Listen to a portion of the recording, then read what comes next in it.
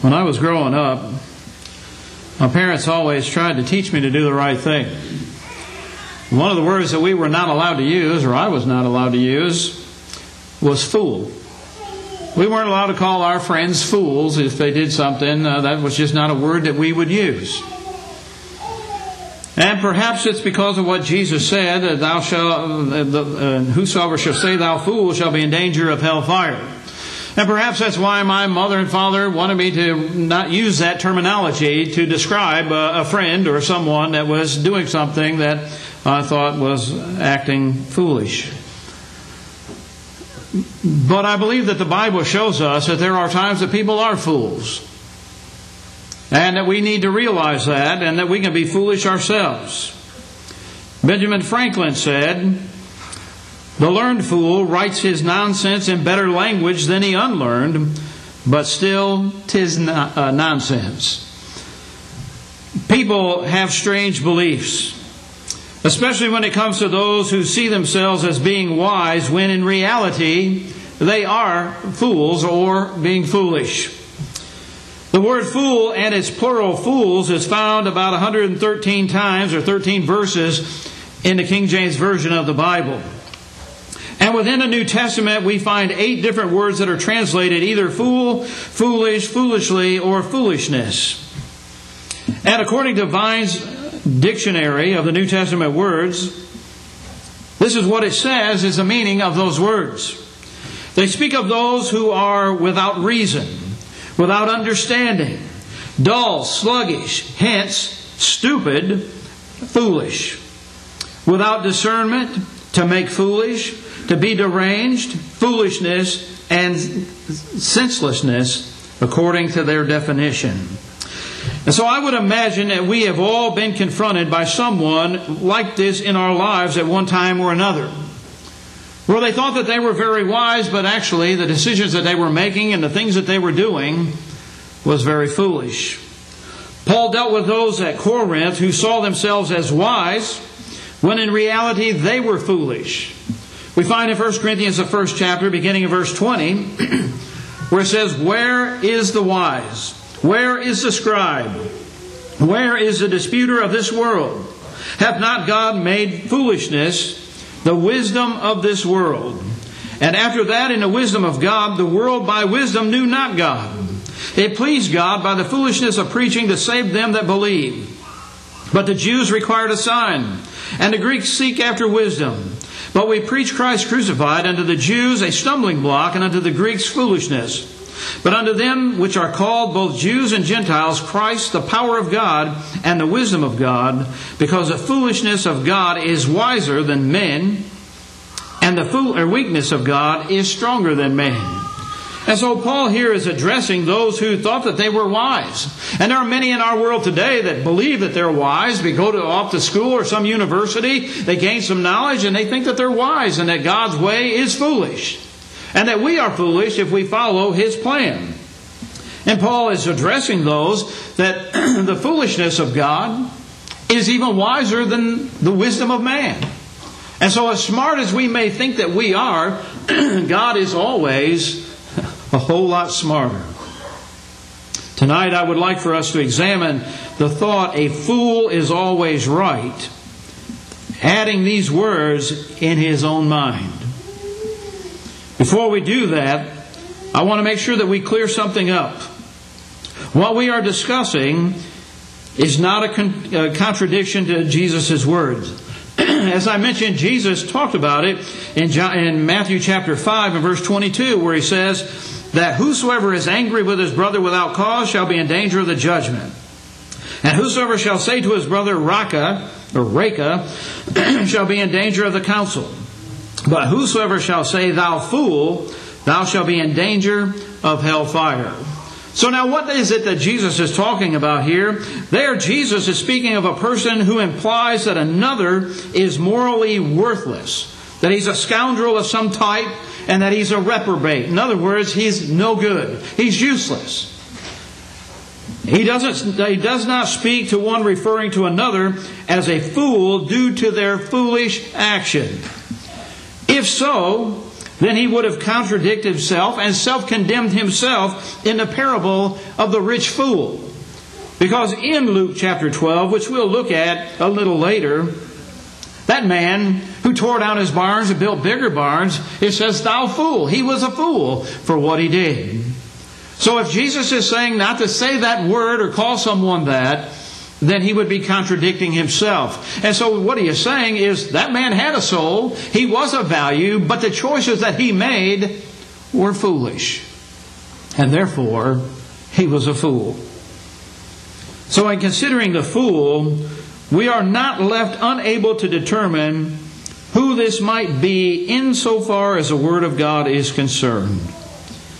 God knows man inside and out and has the ability to identify those who would be fools. In Hebrews chapter 4, verses 12 through 13, it says this, "For the Word of God is quick and powerful, and sharper than any two-edged sword, piercing even to the dividing asunder of soul and spirit, and to the joint and marrow, and is a discerner of the thoughts and intents of the heart. Neither is there any creature that is not manifest in His sight, but all things are naked and open unto Him, unto the eyes of Him with whom we have to do." And so we learn there that God's Word has the power to discern right from wrong, good from evil, foolish from unfoolish. And so when we make the wrong decisions based upon God's Word, we can determine who is foolish in the eyes of God, because He plainly tells us in many different cases of examples of those who are foolish or fools. And so I want to look at those tonight, some of those examples that He gives us. And one of them is found in Psalms chapter 14 and verse 1. Because he says there that when someone says that there is no God, that they are a fool. Although they think they're right in their own minds, they are wrong. In Psalms chapter 14 and verse 1, it says, "The fool has said in his heart, there is no God." In verses 2, we find there that he has a description of that individual, that they are vile and corrupt. Because beginning in verse 2, it says, "The Lord looked down from heaven upon the children of men to see if there were any that did understand and seek God. They are all gone astray, or aside. They are all together become filthy. There is none that doeth good, no, not one." Many times people have been corrupted into believing that there is no God because they want to believe that there is no God. Life would be easier for them if there was no God. There would be no accountability. There would be no answering to anyone, even at the end of life. And so the fool says that there is no God. But why does God say that this person is foolish? Because he claims there is no God, and that is why he's foolish. But why would an individual make that claim? There's not a lack of evidence for the existence of God. I believe that when we look out into nature, we can see that I've always said it takes more faith to believe that evolution took place, or this just happened, Big Bang, whatever theory you want to use, that it just happened, that all of these things evolved into what we have today. I believe that takes more faith than believing that what the Bible tells us, that God, in the beginning, created the heavens and the earth. It is easy to understand that there is a supreme being out there, and He created all of this, that all works in harmony with each other, so that we can enjoy the beauty of nature, and so we can experience the beauty of nature, and we can see the work of God. In Psalms 19 and verse 1, it says, "The heavens declare the glory of God, and the firmament showeth His handiwork." So look out into the world. Look at how the earth revolves around the sun. Look at how predictable the tides are, and the full moons and the different moon phases. It all just kind of came together and just happened? No, it all happened because God made it happen. And that's the proof that we can have, that we can look out there. They cry out that there's a God. But rather, because that is what they want to believe, that there is no God, they believe that they're right. And those who want to live contrary to God's Word or His wish, that there is no such being, they're wrong, because there is a God. Sinners wish that there were no gods, that God did not exist. No God to whom that they must ultimately answer for their deeds. Because it's easier, as I've already mentioned, to go through life thinking that we're not accountable to a higher being. That we are our own being. We're our own boss. We're our own God to ourselves. That I can do whatever I want to and there will be no consequences. But when you acknowledge that there's a God, then you have to acknowledge that there could be some accountability. That we're going to answer to God. And a Bible that plainly tells us that God created all of these things also tells us that we will stand before Christ and give an account of our life. And we will be judged by the things that we do in this life. And we'll be compared to God's Word. And He's given us a Word that we can use to help us in this life. As we mentioned this morning, the Scripture God gave us is profitable for doctrine, reproof, for correction, for instruction in righteousness. It is there for everything that we need, that we may be perfect, thoroughly furnished unto all good works. And so God has given us everything that we need to live a faithful life in service to Him. So that when we stand before Him on that day, we don't have to be afraid. We can look forward to it, just like the Apostle Paul and others that look forward to that day, because we know that there's a crown of life laid up for us. But the fool has said there is no God. And it's always amazing. I read a report, there was ice circles on some lake that is 25 million years old. I always wonder, who counted it? How do they know? What test could you do? I mean, we talk about scientists. What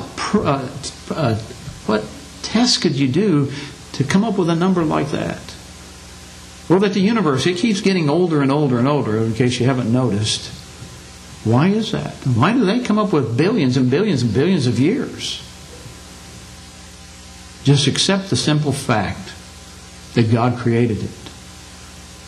I've always said if we could send a spaceship out so far that it cruised right into heaven, that people would be trying to figure out how to get there through that spaceship when we already have the answer on how to get there. God's way is true. And so the fool has said there is no God. And he's right in his own mind.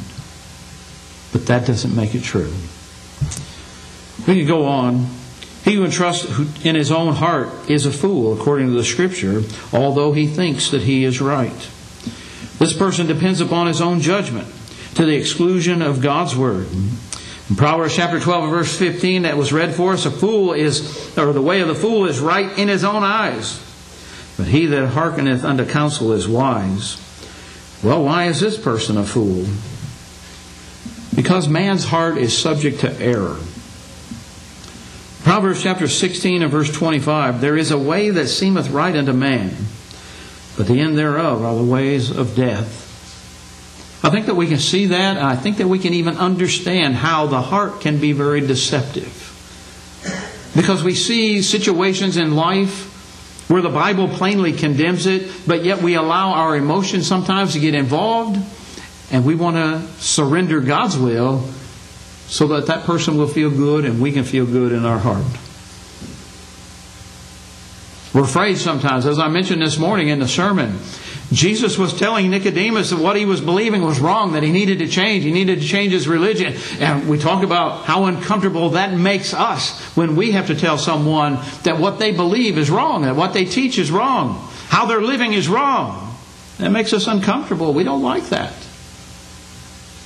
And sometimes we want to compromise. We want to make them feel good. Why? Because we realize it's going to hurt. It hurts them and it hurts us to have to say it, that someone is wrong. And so we allow our emotions to get involved. You know, I don't know how many times I've heard an illustration when you talk to someone about baptism, that it is necessary for salvation, that one needs to be baptized in order to be saved. Well, then comes up all the kinds of ideas. Well, what if they're on an airplane and they're going down and somebody tells them a gospel and they said, oh, I want to believe that, and there's no water to be baptized. Do you really think that that's what's going to happen? I don't know how long it takes for a plane to hit the ground. But do you really think that there's going to be a discussion on the plan of salvation in that length of time? But we get all kinds of emotion involved. What if? Well, if this happens, think about that individual. All I can say is what the Bible says. Baptism is essential to salvation. If the plane goes down and you weren't baptized like you were supposed to be, it's too late. Doesn't that sound cruel? Doesn't that sound mean? That's what the Bible teaches us. Jeremiah chapter 10 and verse 23. O Lord, I know that the way of man is not in himself. It is not a man that walketh to direct his steps. Romans chapter 1 verse 21 and 22. Because that when they knew God, they glorified Him not as God, neither were thankful, but became vain in their imaginations, and their foolish hearts was darkened. Professing themselves to be wise, they became fools. They became fools because they refused to glorify God. They refused to recognize God for who He was. And it is silly to believe in God and not to honor Him as such. God is God, and we need to understand that. And that if we believe in God, then that means that we need to realize that we're accountable to Him and that we're going to answer to Him. And because the heart is deceitful, we need to realize that it cannot be trusted. Jeremiah chapter 17 and verse 9. The heart is deceitful above all things and desperately wicked. Who can know it? Proverbs 12 and verse 15 once again. The way of the fool is right in his own eyes, but he that hearkeneth unto the counsel is wise. Why is that person a fool? Because they set their judgment above God's. When we trust in our feelings instead of what God and His Word are telling us, we are extremely foolish. Another individual that the Bible talks about being foolish is the covetous man. The Bible tells us that he's a fool, although he thinks that he's right. If you have your Bible, turn over to Luke chapter 12. I'm going to begin reading in verse 13.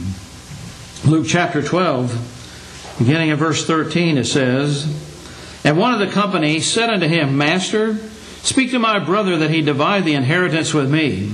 And he saith unto him, Man, who made me a judge or a divider over you? And he said unto them, Take heed and beware of covetousness, for a man's life consisteth not of the abundance of the things which he possesseth. And he spake a parable unto them, saying, The ground of a certain rich man brought forth plentiful. And he thought within himself, saying, What shall I do, because I have no room where to bestow my fruits? And he said, This will I do. I will pull down my barns and build greater. And there will I bestow all my fruits and my goods. And I will say to my soul, Soul, thou hast much goods laid up for many years. Take thine ease. Eat, drink, and be merry. But God said unto him, Thou fool, this night thy soul shall be required of thee. Then whose shall those things be which thou hast provided? So is he that layeth up treasures for himself, and is not rich toward God. Why is this person seen as a fool? Because he was blind to the source of his wealth. Not one time in that parable does that rich man even acknowledge God. Not one time does that man acknowledge his dependence upon God or his need for God. It's all about himself. Look at verses 17 through 19. How many times does he say the word I or my? And he thought within himself, What shall I do? Because I have no room where to bestow my fruits. And he said, This will I do.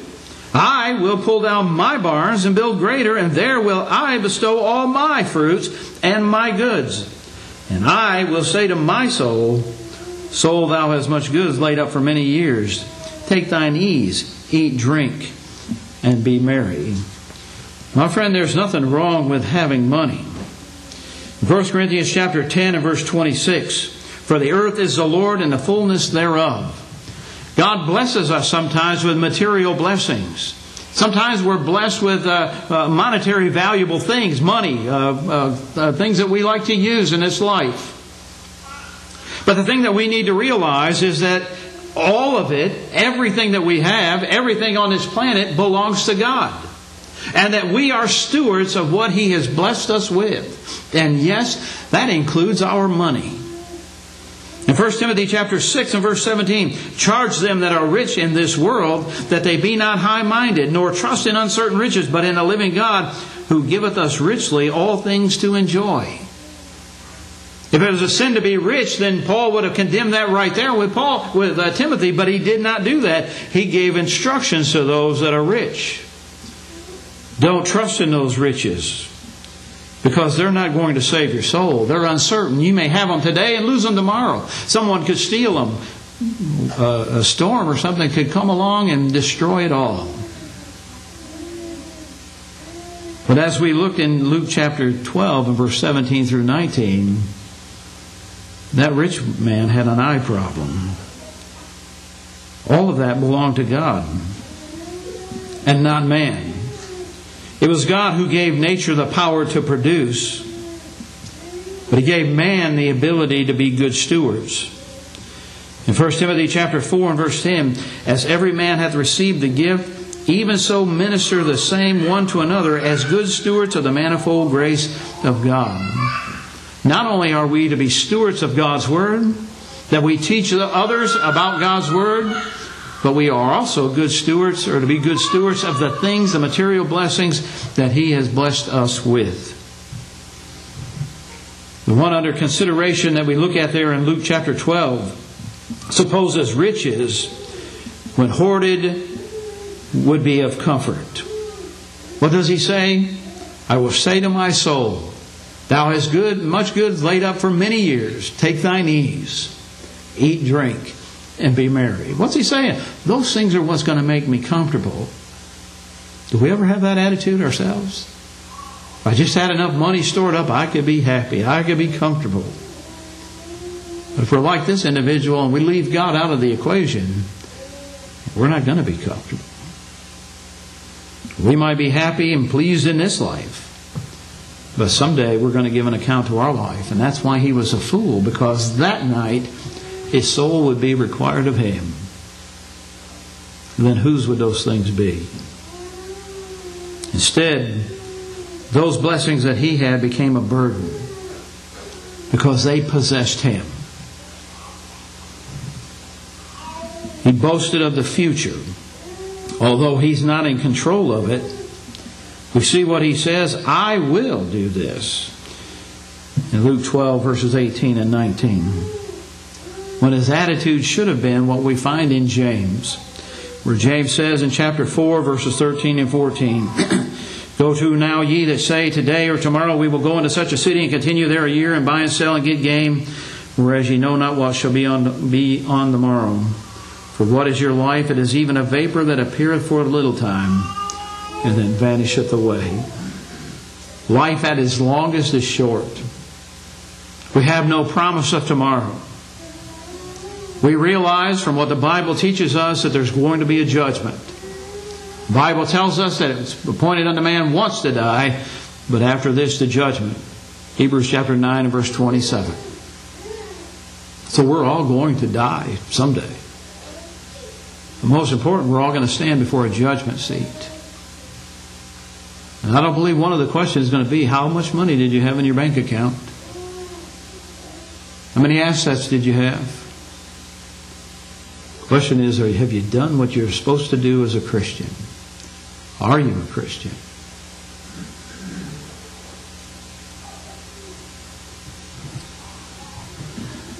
Another individual who was a fool is he who hears but does not obey is a fool, although he thinks he's right in his own mind. In Matthew chapter 7, verses 26 through 27, And every one that heareth these sayings of mine, and doeth them not, shall be likened unto a foolish man, which built his house upon the sand. And the rains descended, and the floods came, and the winds blew and beat upon that house, and it fell. And great was the fall of it. In the other example in that parable, Jesus talks about the wise man who built his house upon a rock because he heard and he did. Heard what he was supposed to do and obeyed what he was supposed to do. Both of these individuals built. One obeyed and the other did not. But there's a lot of people that are building on the wrong foundations today. But why is this individual foolish that Jesus is talking about here in Matthew chapter 7, verses 26 through 27? Because hearing is useless unless followed by obedience. How many times have we run across people who can tell you what the Bible says, but they're just not living it? They know what they need to do in order to be a Christian, but they're just not going to do it. James chapter 1 verses 22 through 25. But be ye doers of the words and not hearers only, deceiving your own selves. For if any be a hearer of the word and not a doer, he is like a man beholding his natural face in a glass. For he beholdeth himself and goeth his way, and straightway forgetteth what manner of man he was. But whosoever looketh in the perfect law of liberty and continueth therein, he being not a forgetful hearer, but a doer of the work, this man shall be blessed in his deeds. When we look at God's Word, and we find there what we need to do. And sometimes we look at God's Word and we realize that we're falling short and that there's changes that we need to make in our lives. What do you do with those things? Well, if you're a wise person, you hear that counsel of God's Word and you obey it. But if you're like this foolish builder, you hear the counsel of God's Word and you go off and you do what you want to do. You don't obey what God's Word says. And so this individual that Jesus is talking about, he hears the warning calls, but he failed to heed those things, indicating a lack of wisdom therein. How many times have we heard, and maybe we've even said it ourselves, I know what the Bible says, but I think I'm okay. Well, are you living according to... Well, no, but I know what it says, but I feel like I'm okay. Are you doing what the Bible says? Well, no, but I think God understands. He's told us what to do. It's optional. You either do it or you don't. You're either a wise builder, the wise man, or the foolish man. We need to listen to what God's Word says. Another fool that we find in the Bible, he who does not prepare himself for the judgment is a fool, although he thinks that he is right. Matthew chapter 25, verses 1 through 13. It says, Then shall the kingdom of heaven be likened unto 10 virgins, which took their lamps and went forth to meet the bridegroom. And 5 of them were wise, and 5 were foolish. They that were foolish took their lamps and took no oil with them. But the wise took oil in their vessels with their lamps. While the bridegroom tarried, they all slumbered and slept. And at midnight there was a cry made, Behold, the bridegroom cometh, go ye out to meet him. Then all those virgins arose and trimmed their lamps. But the foolish said unto the wise, Give us of your oil, for our lamps are gone out. But the wise answered, saying, Not so, lest there not be enough for us and you. But go ye rather to them that sell, and buy for yourselves. And while they went to buy, the bridegroom came, and they that were ready went in with him in the marriage, and the door was shut. Afterwards came also the other virgins, saying, Lord, Lord, open to us. But he answered and said, Verily I say unto you, I know you not. Watch therefore, for you know neither the day nor the hour wherein the Son of Man cometh. Why were 5 of the 10 virgins described as foolish? Because they lived for the present.